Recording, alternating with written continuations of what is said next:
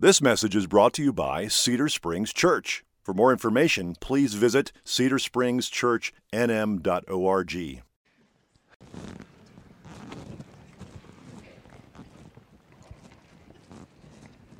Morning. If you have your Bibles with you, if you could make your way to Galatians.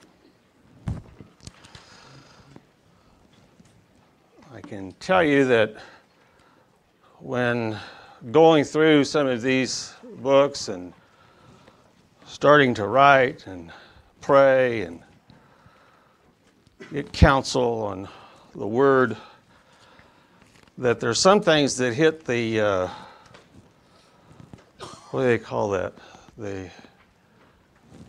When you cut stuff out of a movie, the chopping floor, the edits that never make it to the sermon, okay? And so as I went through this, there were several things that hit the cutting floor. We just don't have time for, or it wasn't the emphasis as we felt led. However, occasionally you have things that hit the cutting floor that are just too good to let go of. And so the very first thing was one of them. And I had it originally worked into the sermon, and oh no. That looks like something either Haley Kennedy would put in or Pastor Grant. You've hit the maximum number of slides. You guys are terrible. Yes. So this hit the cutting floor, all right? It has nothing to do with the sermon, okay? For all you people that are older than, say, 25 or 30, did you ever watch the original Lost in Space? Does anybody see Will Robinson in there? Anybody at all? Some redheaded kid being held back by the police? Come on. That's Will Robinson. And he's got that look on his face like the photographer. He's way worse than what you think. Have to be held back by the police, no less. I had it originally worked in. I took it out, so don't think anything about that. Okay, next slide. Have you ever gone, I know you have, you've gone to the little village just on the other side of the mountain, and you're headed west on 40, and you see this little sign. Anybody recognize it?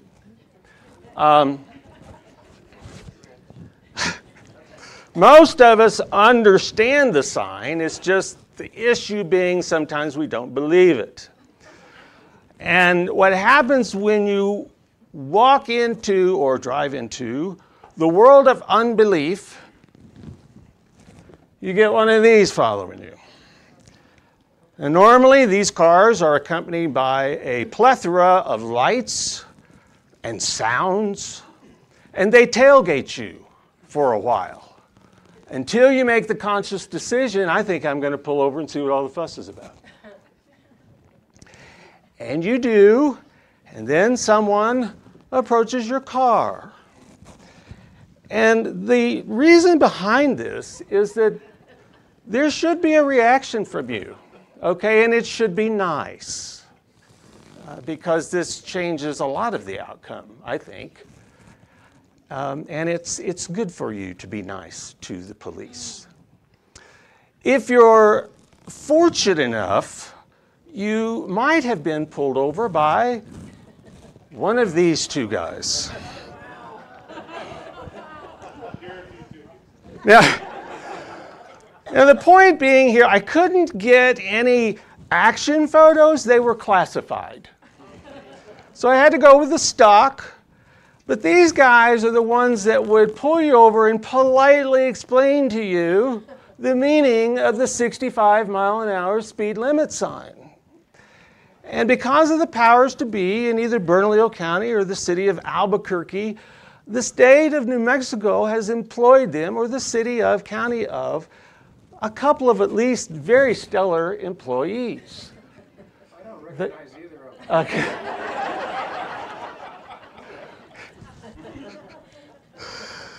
Optometry. So the guy on the list, some guy named G. Blankenship, along with a guy named R. Kennedy,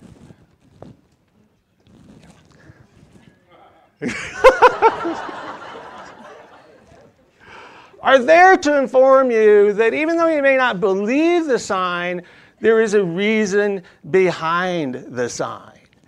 And as a token reminder of this, a lot of times they will write you a gentle warning, or they might give you something that involves some element of financial remuneration that poses a burden on your wallet called a ticket, just to remind you that the sign is true.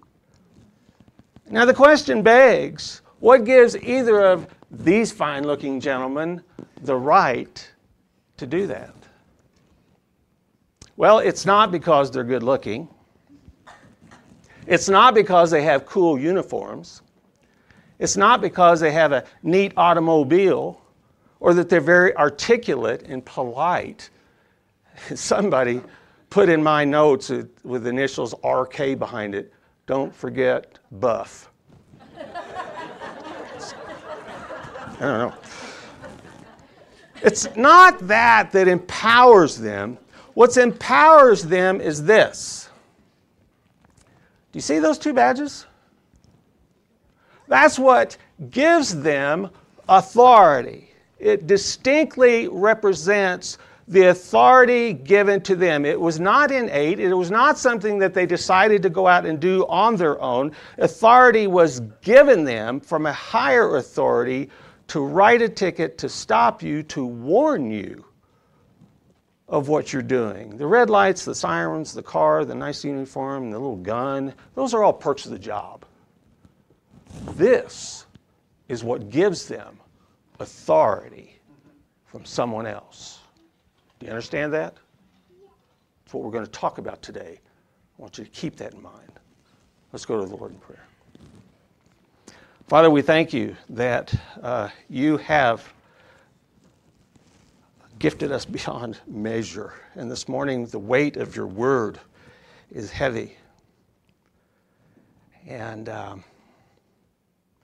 in my ignorance, God, I pray that you would bring forth your word in a manner that sinks deep into our soul. God, we're not immune from what Paul has to say. And Father, with the authority granted thereof, I pray that you would touch our hearts and change us. And I'd ask that favor in Jesus' name, and amen. Well, Galatians without some element of history is going to fly over your head, okay? So stay with me for just a second, because Paul's letter to these churches is both personal and extremely powerful. He's going to talk about his apostolic authority. He's going to talk about justification by faith. He's going to talk about Christian liberty from legalism, but all under his authorship. I think the authorship of the book is without question. The other things that come into play are questions such as, well, who were the churches, or where were the churches in Galatia? And there's a couple of options. The province of Galatia, you know it today as Central Turkey. It was Asia Minor. You'll see that referred to in the scriptures. But Galatia has a northern part that basically was settled by the Gauls that from Western Europe. And but then there's a southern province that was added in 25 AD by the Romans, and they incorporated that into their kingdom, if you will. And that included the southern towns such as Antioch and Iconium, Lystra, Derbe, and those cities. And so some believe that Paul visited Galatia more than once. And here's some of that debate that goes on. And they think that Paul, after he had gone to, in his first missionary journey, that he had come back and circled up through northern Galatia and visited or established churches up there. And I would only bring that to your attention because some people have debated this for quite the while, and I would suggest that if you have nothing else to do after a small group and you feel like you have breath to waste, you can debate this. What I'm going to say next gets people thrown out of the pulpit. I don't think it matters. I really don't.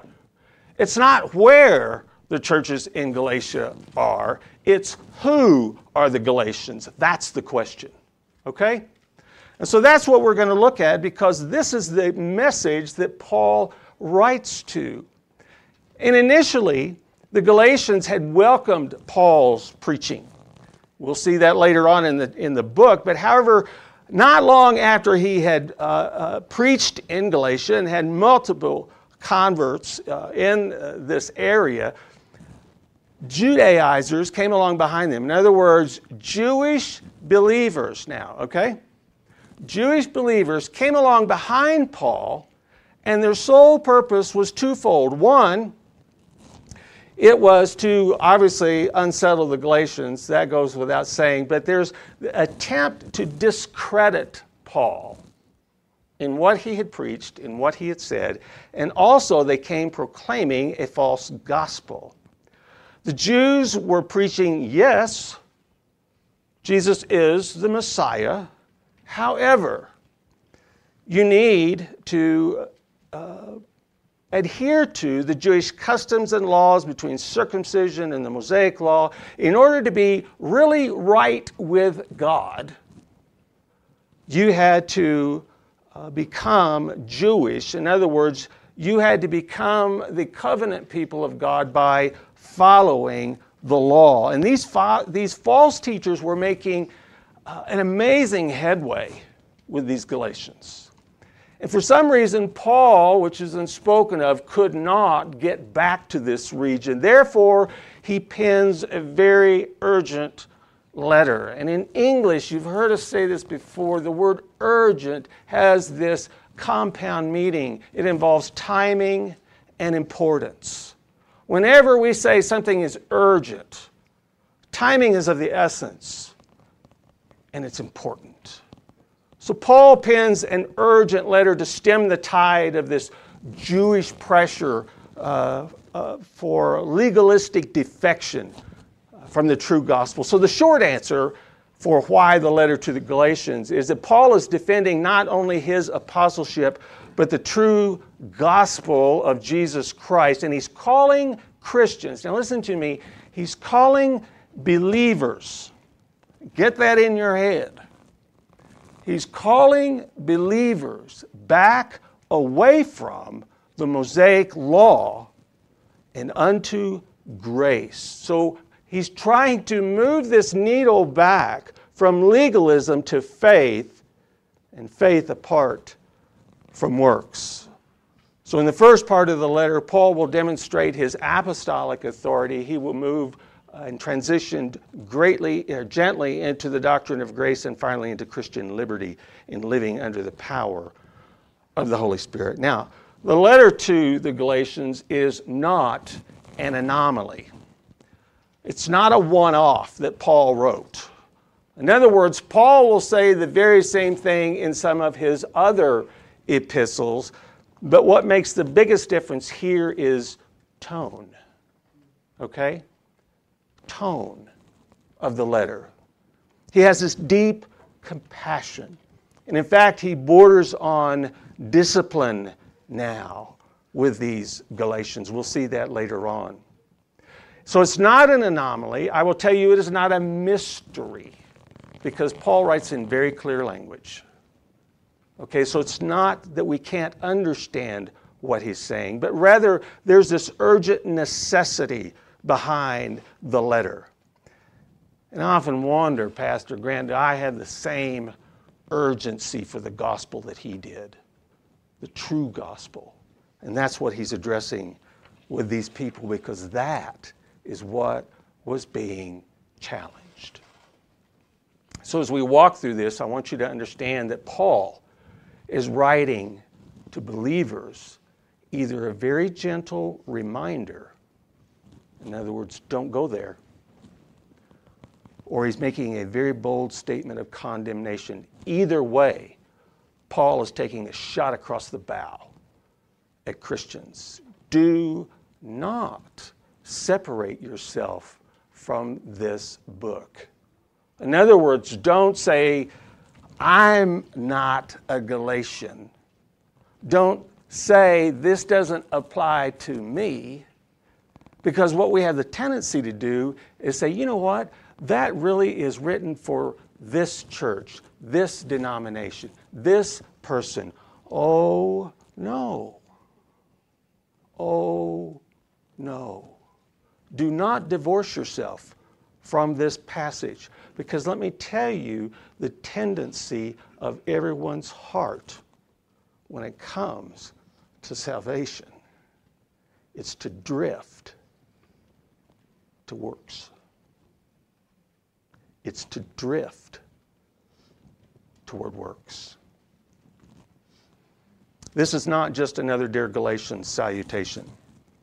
As we understand the purpose and the theme of the book, the passion, the weight that Paul uses in his opening words to the Galatians, you need to understand the background, the tone, the urgency, the reason that Paul uses specific words, because under the umbrella of what's going on, it means everything, as does his defense of his apostleship. So let's begin.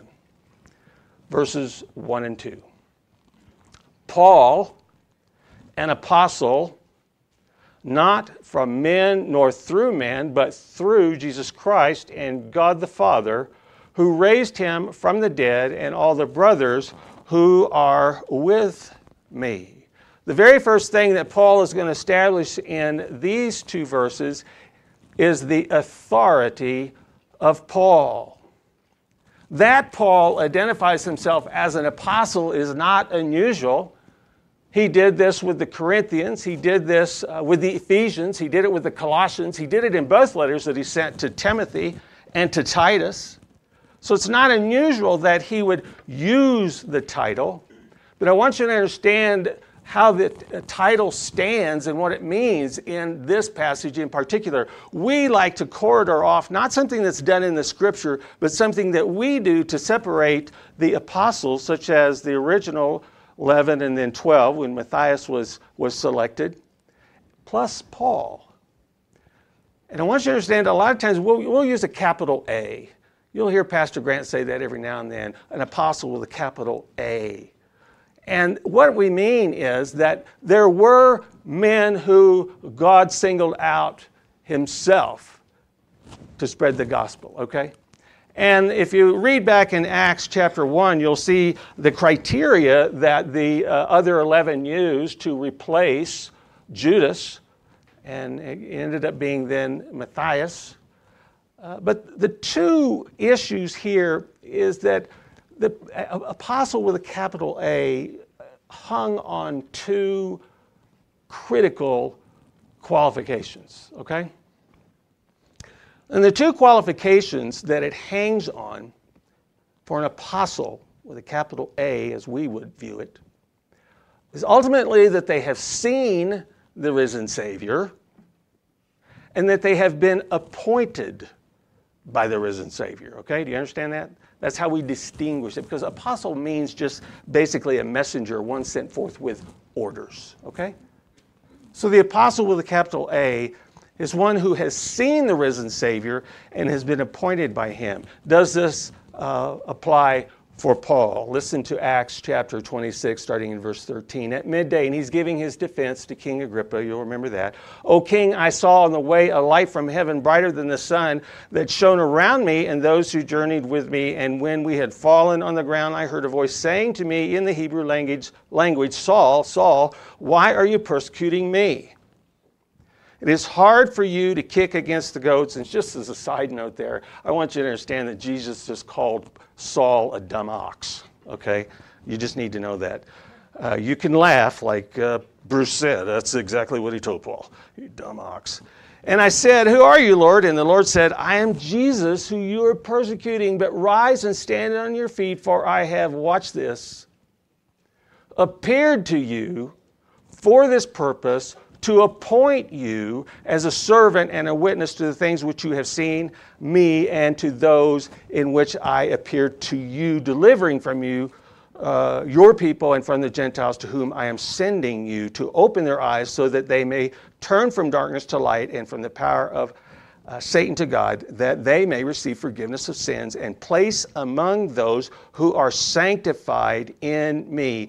Therefore, O King Agrippa, I was not obedient to the heavenly vision.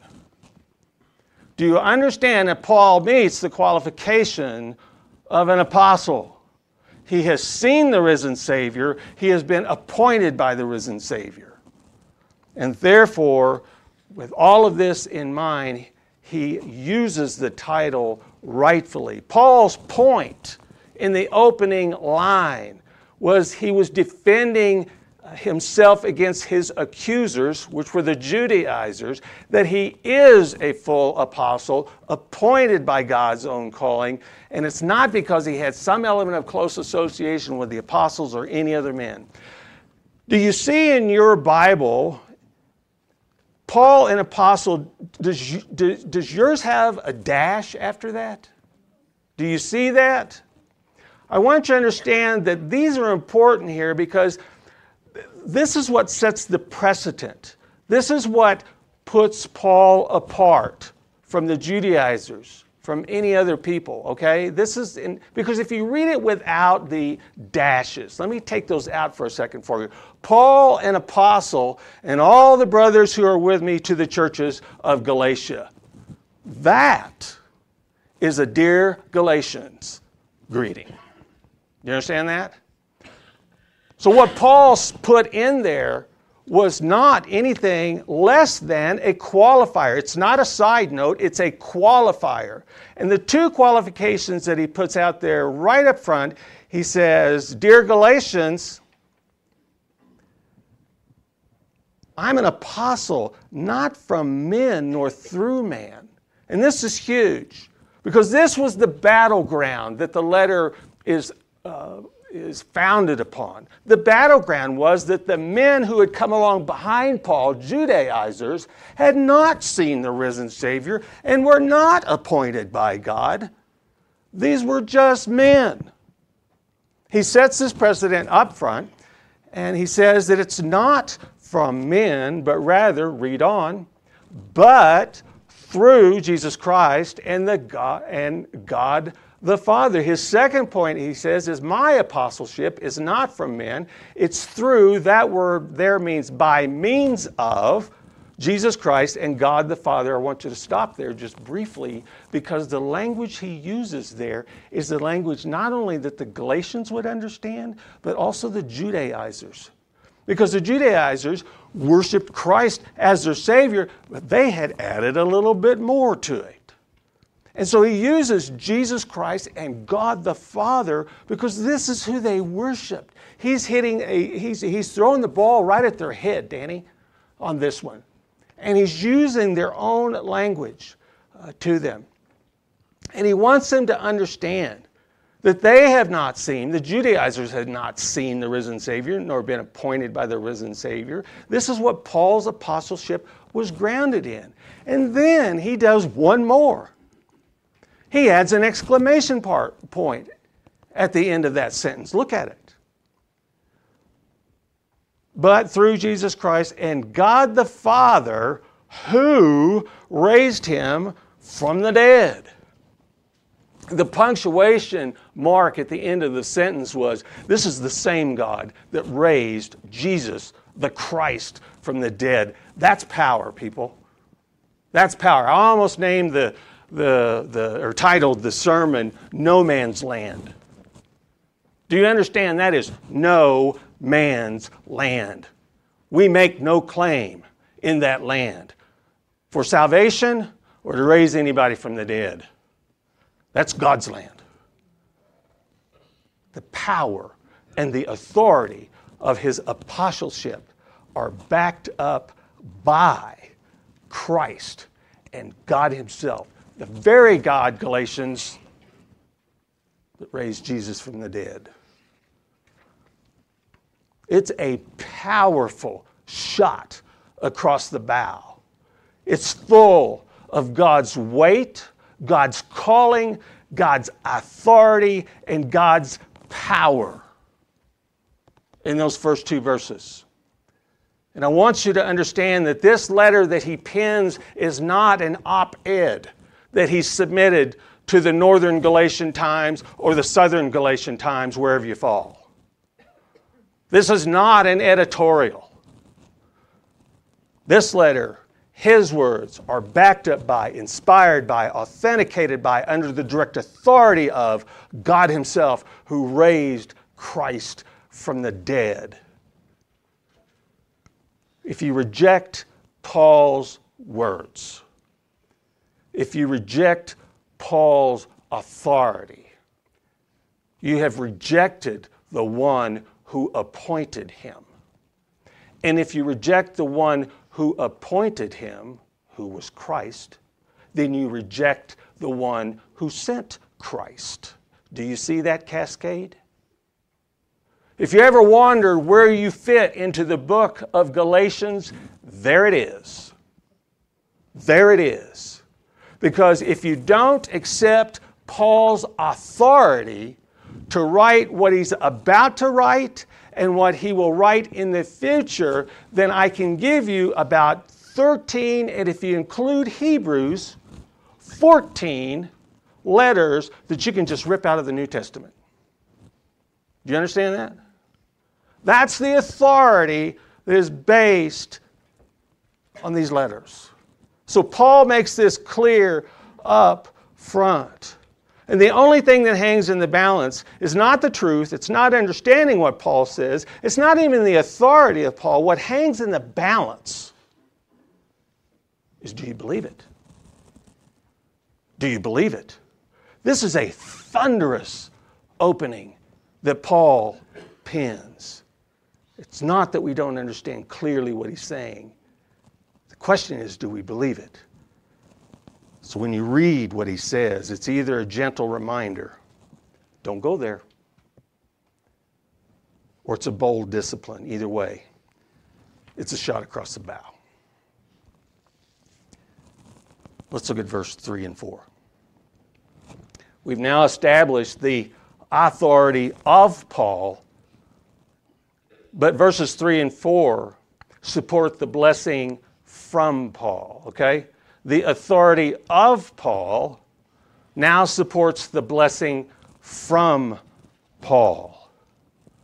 Verse 3, grace to you and peace from God our Father and the Lord Jesus Christ.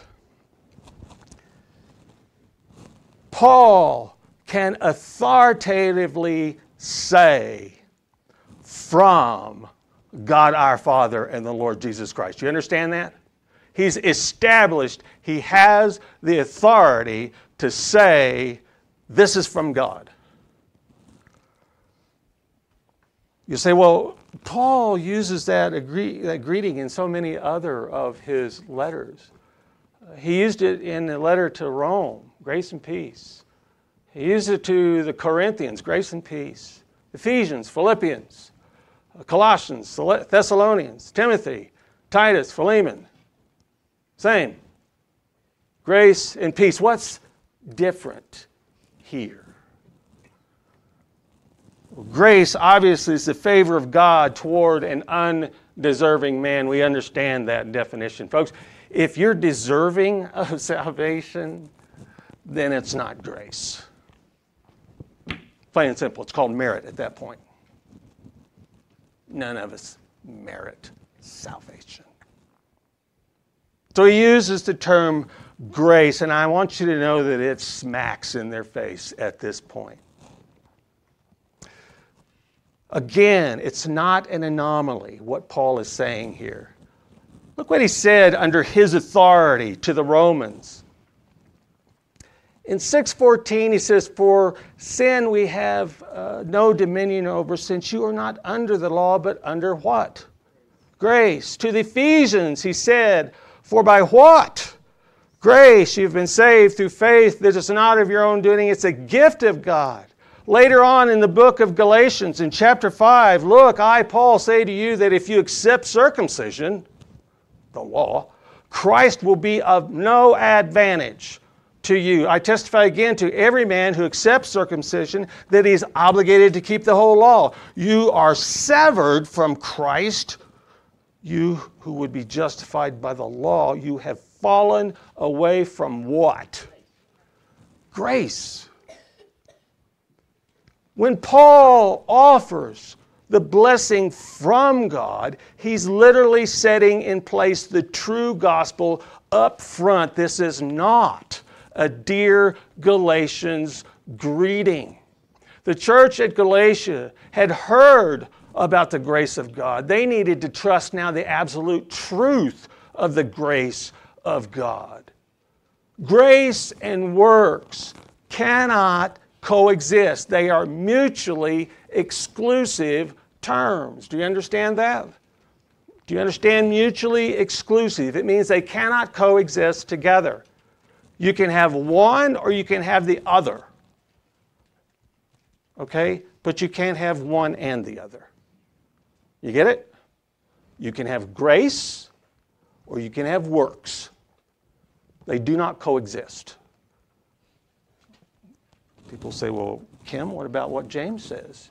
James says that he would show us his faith by his works. Can I just remind you that works are nothing more than the fruit of your salvation that you got by grace. It's not a means to your salvation. It's the proof of your salvation. Okay? And Paul will go over this. But the point is that when you get to that point, such as what the Galatians have heard, that grace has literally flown over their head. You think, well, what's that have to do with me? Have you ever felt guilty in front of God and decided you were going to win his favor back? At that point, you have denied the sufficiency of grace. I'm not saying that we don't need to be repentant.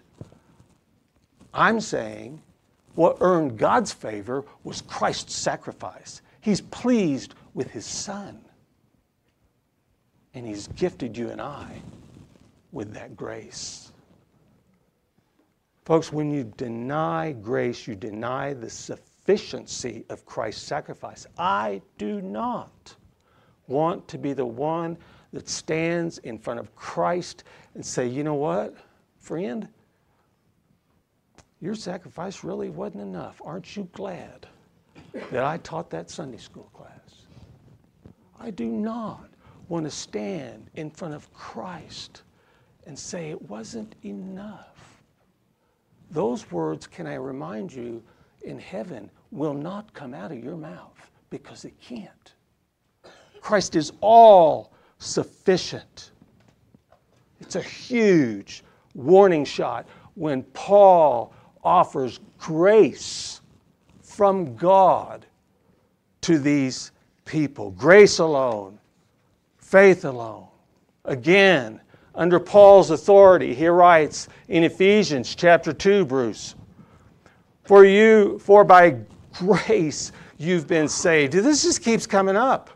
And this is not your own doing. It is the gift of God. To the church at Corinth, he wrote this, For the word of the cross is folly to those who are perishing, but to us who are being saved, it's the power of God. In 1 Corinthians 1, 8-9, to see where it really rests, where that security rests, so that you are not lacking in gift as you wait for the revealing of the Lord Jesus Christ, who will sustain you to the end. Guiltless in the day of the Lord Jesus Christ. God is faithful, by whom you were called in the fellowship of his Son, Jesus Christ. Peter puts it like this. Blessed be the God and Father of our Lord Jesus Christ, according to his great mercy. He has caused us to be born again, to a living hope through the resurrection of Jesus Christ from the dead, to an inheritance that is imperishable, undefiled, unfading, kept in heaven for you, by whom God's power, who by God's power are being guarded through faith for a salvation ready to be revealed at the last time. Here's what Paul is saying under his authority. We have been saved by grace. We are being saved by grace. We will continue to be saved by grace, kept by God's power. And he says, being guarded through the faith of salvation, ready to be revealed at the last time. God is a promise keeper. He is faithful, and the grace that he has given you and I is kept for you and I. We don't do it. Do you understand that? Do you understand the fullness of the word grace that he used in his opening foray? It's huge. But I want you to look a little closer. He's not done. Not only the blessing from God regarding grace, he also offers one other thing. Do you see it? Grace to you and what? Peace. We've talked about peace. Do you remember that in Philippians chapter 4? Do you remember that? Verses 7 and 9? Sure you do. Shake your head. Yeah, I was there. And the peace of God, which surpasses all understanding, will guard your hearts. You remember that? The whole business of sitting in the castle. Good. Shake your head. I like that. And that the result of that was that while all this was going on outside the castle, you're sitting in there, verse 9, with God himself. What you have learned and received and heard and seen in me, practice these things, and that the God of peace will be with you. The only reason I bring that up is it's the same word. It's the same word he uses in his opening lines in Galatians that he used in Philippians. Again, in every letter, Paul greets with the same message, but this is different. And I want you to understand that the order in which the blessing is offered is critical. Let me see if I can do this in reverse. Grace, then peace. Do you understand the order? Paul offers this because other religions, in fact, I'm not even going to talk about idol worship and all that stuff because Paul wasn't talking about it. You understand that, right? Who did he write the letter to? He wrote it to believers. Okay? So I want you to understand that even believers, we get this turned around, backwards. So many religions have it like this. In other words, if I gain peace with God through whatever I do, well, Pastor Grant, I'm at church every Sunday, and I've been through 27 Simeon courses, and I go to every conference that's down in Albuquerque, and I sing, and on and on and on. It's backwards. God has to like me because I did all of these things. No. We want to gain peace with God through some practices, obeying some law, so that I can secure his favor, and therefore my salvation is secure. I can achieve peace with God. Let me just tell you, no, you cannot. No, you cannot achieve peace with God on your own. Can I remind you that every time we go down this path, it does nothing more than embed insecurities and anxieties in your relationship with God himself. Am I the only one that has tried to keep their salvation through works? Am I the only one that's walked out of a sermon feeling guilty and, oh, I need to be doing this and that? Otherwise, God's not going to like. Am I the only one? Do you understand? He's writing this because you and I do the same thing. That's what it looks like in our life.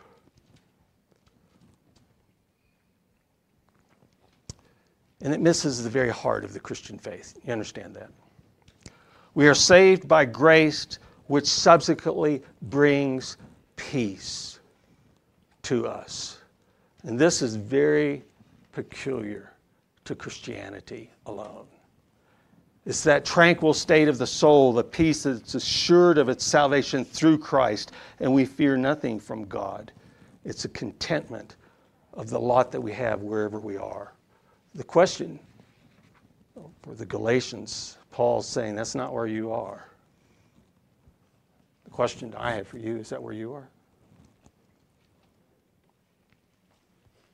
In Romans chapter 5, verse 1, Paul uses the same word for peace. Listen closely.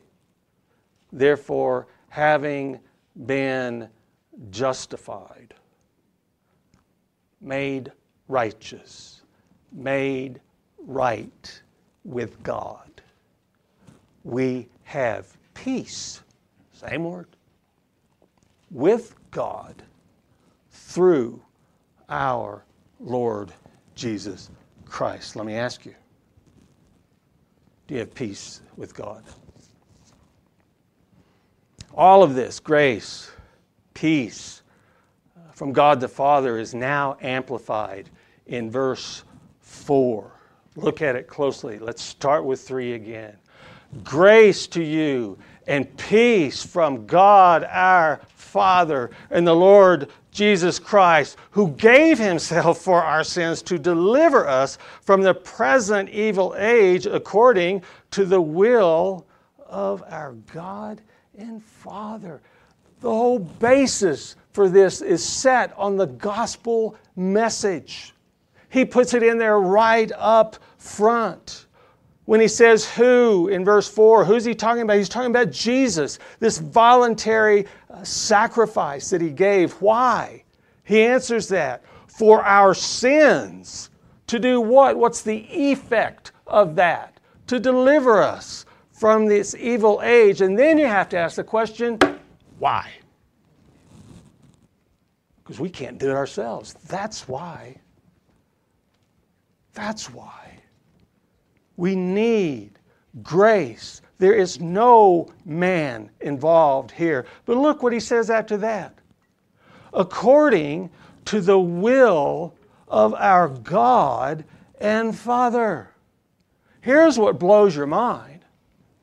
That word will means according to God's good favor. Look at Isaiah 53. You want to know what the will of God is? Here it is. Yet it was the will of the Lord, God's good favor, to crush him. He has put him to grief when his soul makes an offering for guilt. There's your substitutionary sacrifice of Christ. He shall see his offspring. He shall prolong his days. The will of the Lord shall prosper in his hands. Out of the anguish of his soul he shall see and be satisfied. His knowledge and shall the righteous one, my servant, make many to be accounted righteous, for he shall bear their iniquity. And in verse 12, Jesus' reward, therefore I will divide him a portion with the many, and he shall divide the spoil with the strong. Look at this, because he, who? Jesus, poured out his soul. Poured out, that means totally. He left nothing on the table. He was sufficient to death and was numbered with the transgressions, yet he bore the sin of many and makes intercession for the transgressors. There is no work of man. Please don't miss the salutation of Paul in the letter to the Galatians. It's a thunderous opening. We understand clearly what Paul is saying. That's not the question. The question is, do you believe him?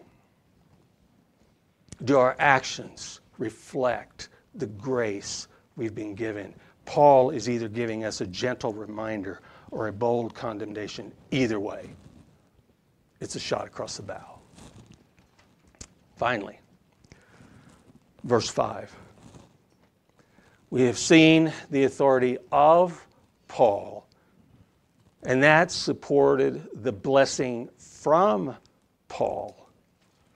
But now all of this leads to one place, and that's the example of worship by Paul. We've seen the authority of Paul that supports the message of the blessing from Paul. And that now leads to the example of worship by Paul. Look at verse 5. To whom be the glory forever and ever. Amen. Who's he talking about? God the Father, Christ the Savior, to whom be the glory forever and ever. Amen. Paul is not boasting here. He's not boasting about an apostleship. He's not boasting about authority. In fact, his posture is exactly the opposite. It's humility. Humility not towards the Galatians, because I can guarantee you he has an uncompromising message in this letter. He will not let go of grace by faith of salvation. He will not let it go. His humility is not toward man. He's made that clear up front. He's eliminated man. His humility is toward the one who appointed him to say what he's going to say. And it manifests itself straight to worship. To the God to whom be glory forever and ever. Notice the repetition. Not just forever, but forever and ever. He emphasizes the point. Let me just tell you, regardless of the heresy that the Galatians were buying into, regardless of the Judaizers who were undermining Paul's message, regardless of how they reacted to it, God's glory never ceases. Ever. And Paul worships and he breaks out in praise to the one who deserves it. Let me ask you, is that me? Is that what it looks like for you? Have I embraced the grace? Have I embraced Paul's authority? Have I embraced the peace that I have gotten from God the Father through Jesus Christ? And has all of that led to worship for me? Let me ask you a stinging question today. Why are you here? Why are you here? Bob mentioned it this morning in prayer. Are we checking a box? Why am I here? Am I to worship the God that by grace has given me salvation and peace? At the end of it all, in Paul's opening 5 verses, the only mention of man is to exclude man. Do you see that? He did that in verse 1. But can I remind you that it applies to verse 3, 4, and 5 also? Grace to you and peace from God our Father and the Lord Jesus Christ, not from men or through man. Verse 4, who gave himself for our sins to deliver us from the present evil age according to the will of our God, not from man or through man. To whom be the glory forever and ever. Amen. Not man. Paul has a thunderous opening in the book of Galatians. Don't miss it. The question is not, do you understand it? The question is, do you believe it? And he's pulling us over with a gentle reminder of bold discipline either way. It's a shot across the bow. So what's that have to do with us?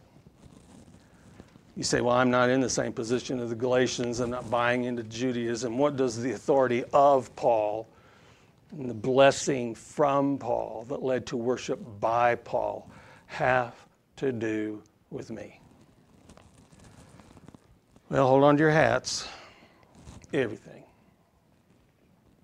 It was the same for them as it is us now. As we read what Paul has already written and what Paul is about to write, we need to understand that he has the authority to say what he's going to say. And that begs the question, do you believe him? that begs the question when he writes something such as over in Ephesians, same Paul, wives, submit to your own husband as to the Lord. For the husband is the head of the wife, even as Christ is the head of the church. His body and himself, its Savior. Now as the church submits to Christ, so also wives submit in everything to your husband.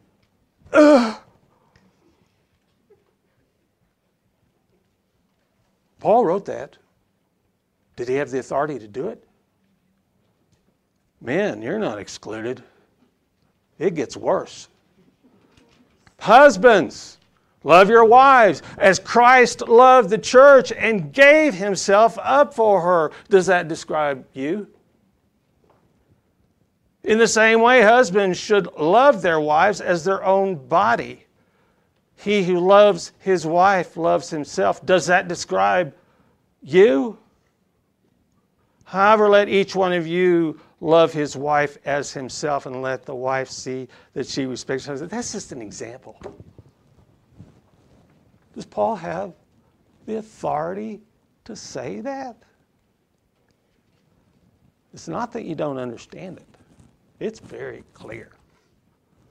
The question is, do you believe it? The purpose of the letter to the churches in Galatia, to defend the gospel, to call us back from the law, to rescue us from legalism. And at the end of the day, it all leads to worship. So here we are. Paul talked about the absolute truth of the doctrine of grace. And can I remind you that we live in a culture that doesn't tolerate absolute truth? In fact, the same culture rejects absolute authority. So you have to make a decision. I came across a note or something that John MacArthur wrote along this line. It had to do with absolute authority and absolute truth. Listen to what he says. This is the most offensive claim that can be made in the realm of religion. There is only one God, one Savior, one true religion, one holy book, one gospel, one way to salvation.